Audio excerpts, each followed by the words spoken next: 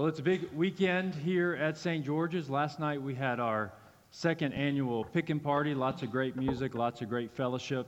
And today we kick off all of our Christian Ed classes for the fall. I'm going to be talking about those during the announcements. But in the sermon this morning, I want us to spend a little bit of time with our reading from 1 Timothy. And in particular, I want to talk about a theme that emerges in our passage, and that is the theme of forgiveness, God's forgiveness of us. This is what we read today from 1 Timothy. Paul writes, "The saying is sure and worthy of full acceptance that Christ Jesus came into the world to save sinners, of whom I am the foremost, but for that very reason I received mercy." You know, if you had asked Paul to describe himself, one of the first words he would have used, if not the first word, would be the word forgiven. Paul, when he looked at his life, when he thought about who he was, his identity, he thought of himself as a forgiven man. And that is true for us as well. We are called as Christians to think of ourselves and believe in God's forgiveness. And it's important to remember that this is a belief that we have. Belief in God's forgiveness. It's a matter of faith, just like everything else in the creeds.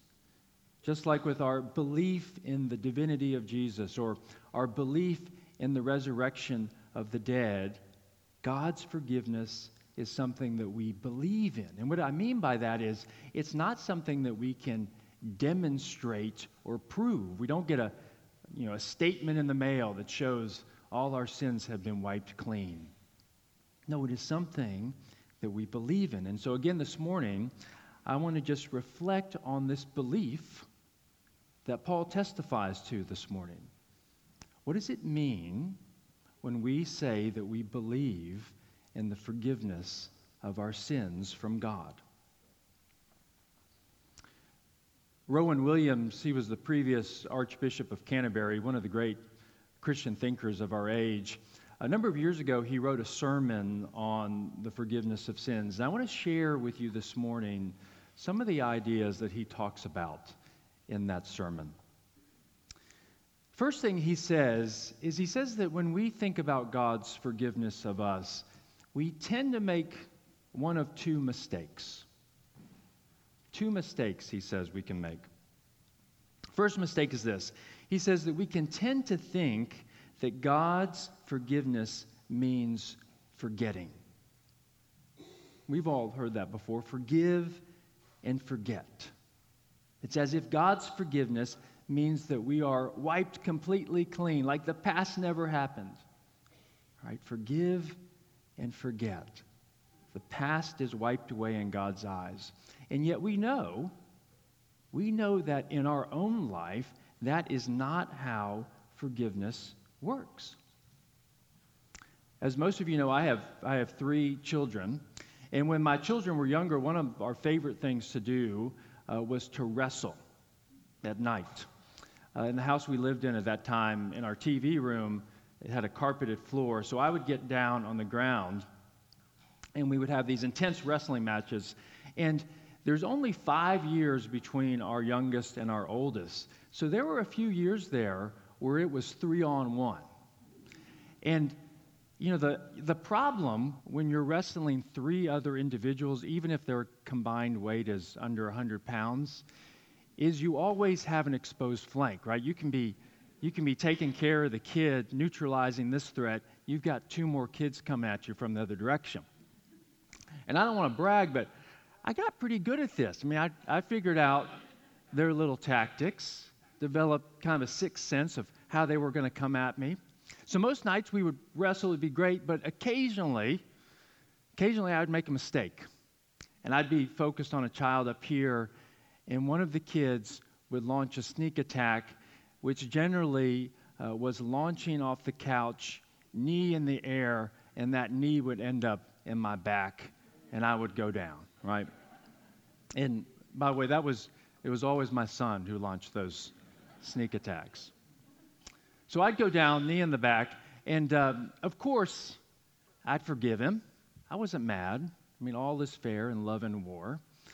But the next morning, when I woke up, my back hurt. I forgave him, but it didn't take the pain away.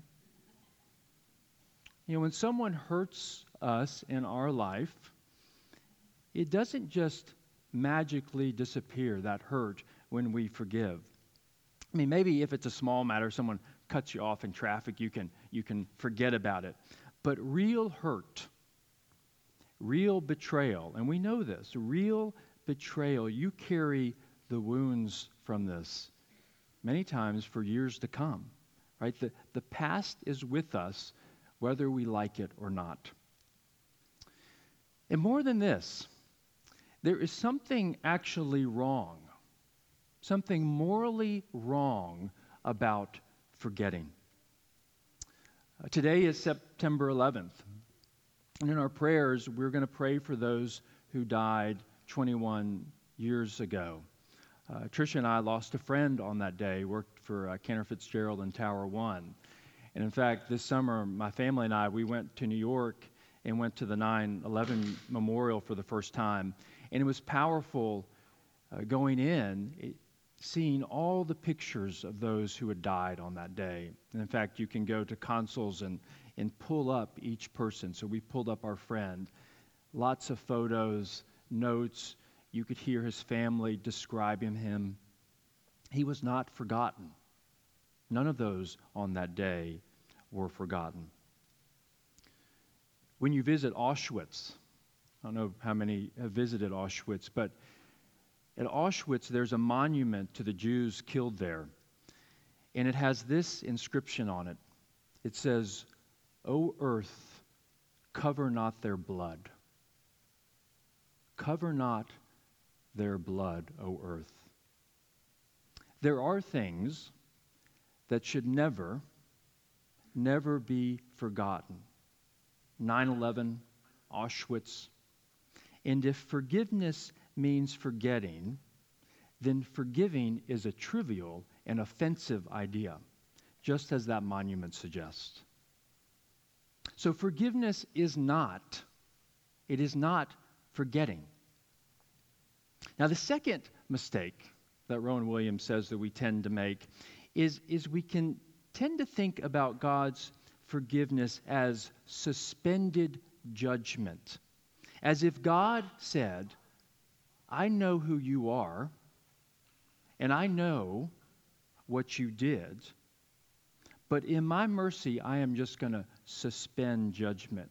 You deserve punishment, but I'm going to excuse you from that punishment and judgment. Now, I do think this is closer to the biblical notion of forgiveness than forgetting is, but it's still not enough. It's missing something. Right? A forgiveness that says to another person, I know exactly what you have done, but I'm going to ignore it. That can actually be a terrible judgment. It's almost as saying, you don't matter enough to me for me to get involved with this. It'd be like God saying, I know what you did, but you don't matter enough to me for me to do anything about it. I'm just going to let it slide. So God's forgiveness, it's not forgetting, and it's not just suspended judgment. So if that's not forgiveness, what does forgiveness consist of? Tricia and I, we've been married for over 20 years. Next month is 21 years for us. And I know many of you have been married longer than that.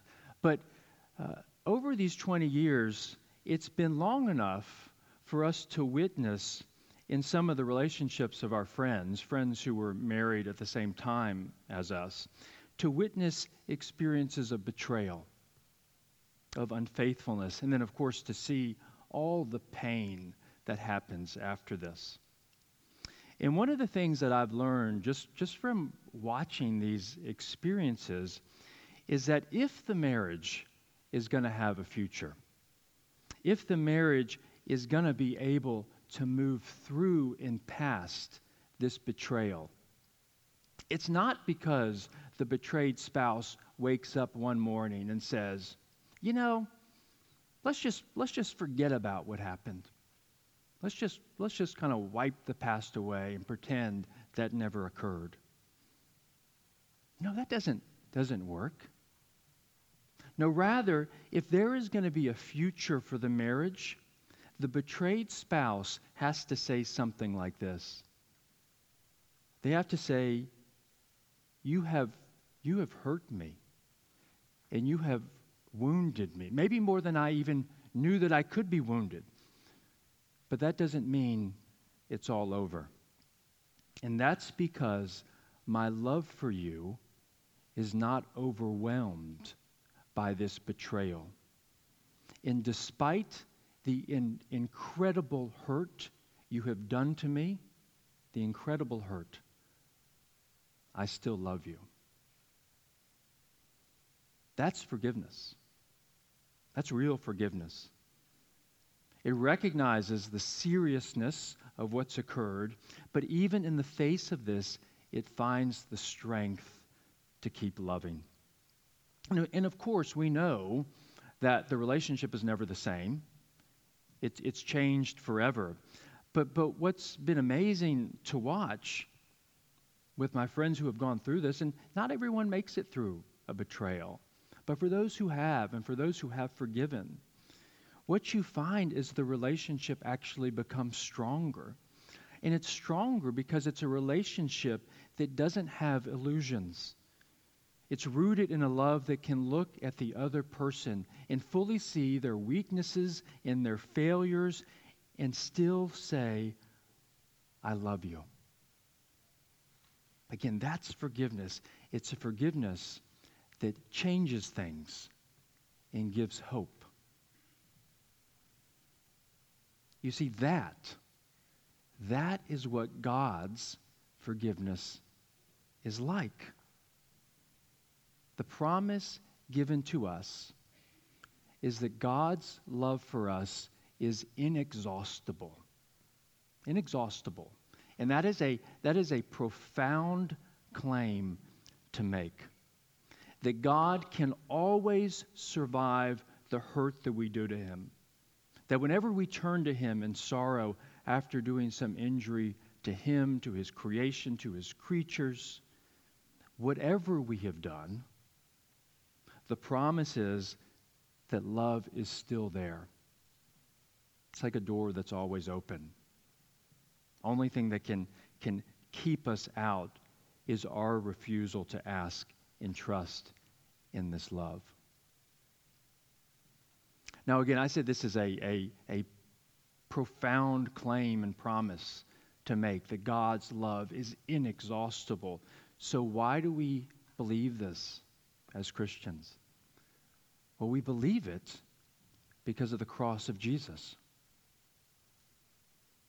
Rowan Williams, in that sermon, he says this, and this is up on the screen. He says, Jesus crucified is God crucified, so we believe. Jesus is the total and final embodiment in history of God's loving mercy. And so this cross is a unique, terrible, extreme act of violence, a summary of all sin. And then he says this, the cross represents the human rejection of love, and not even that can destroy God. With the wounds of the cross still disfiguring His body, He returns out of hell to His disciples and wishes them peace. It's one of the most powerful images in the Scriptures. There's an icon up on the screen. This is actually an icon of Thomas. So this is Jesus' second appearance to the disciples after His crucifixion and resurrection. But just think about this. Here are the disciples who have abandoned Jesus. They have betrayed Him.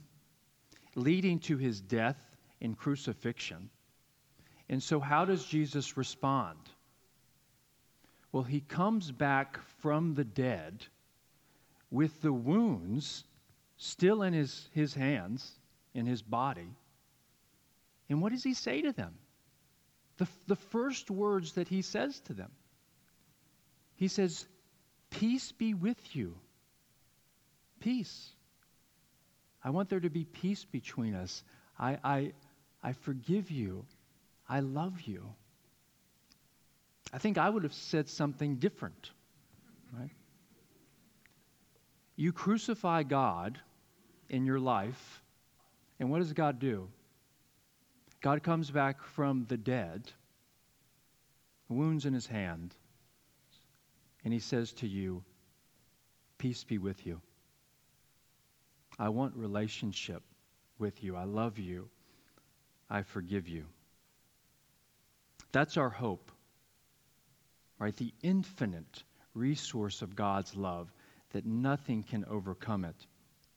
Williams has this line, and it's such a powerful line. I'm going to put it on the screen.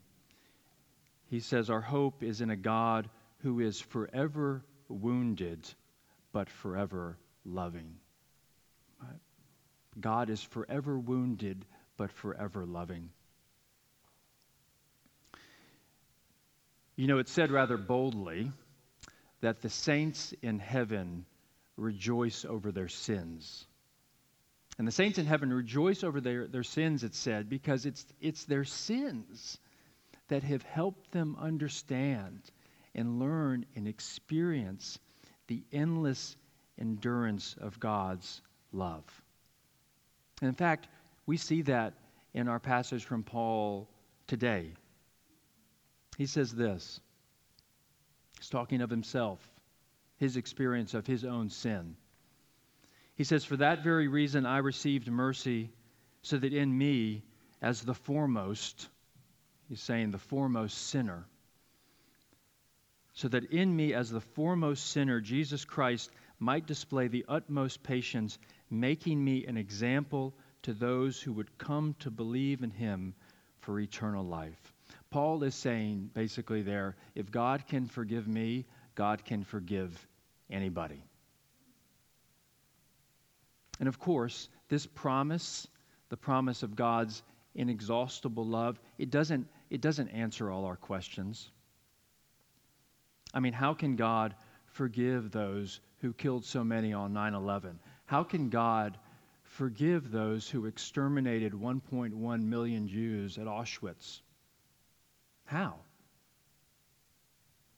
Rowan Williams, he writes this, and I'll conclude with this quote. He says, "How can God forgive the tyrant and the murderer?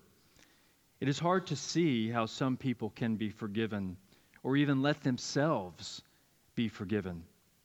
But the truth is, this is not our business to work out. All that we can be sure of is that whatever the deficiency, when the human capacity to love has dried up, when our capacity to love has been killed by pain, there is still at the heart of everything a love that cannot be killed by pain. This is a warning against regarding any human being as unforgivable. We do not know how some situations can issue in forgiveness, and we have to bear their dreadfulness without pious evasion. But it would be worse to deny the possibility of grace. That possibility is our only hope, and it is the only clue to what grace can mean in our relations with each other. It is the refusal to set limits to our love. And so now we come in the service to the creed. And in the creed, we're going to proclaim our faith. At the very end, what we're going to do is we are going to proclaim that we believe in the forgiveness of sins. So as we proclaim that with our lips, may we truly believe it in our hearts. Amen.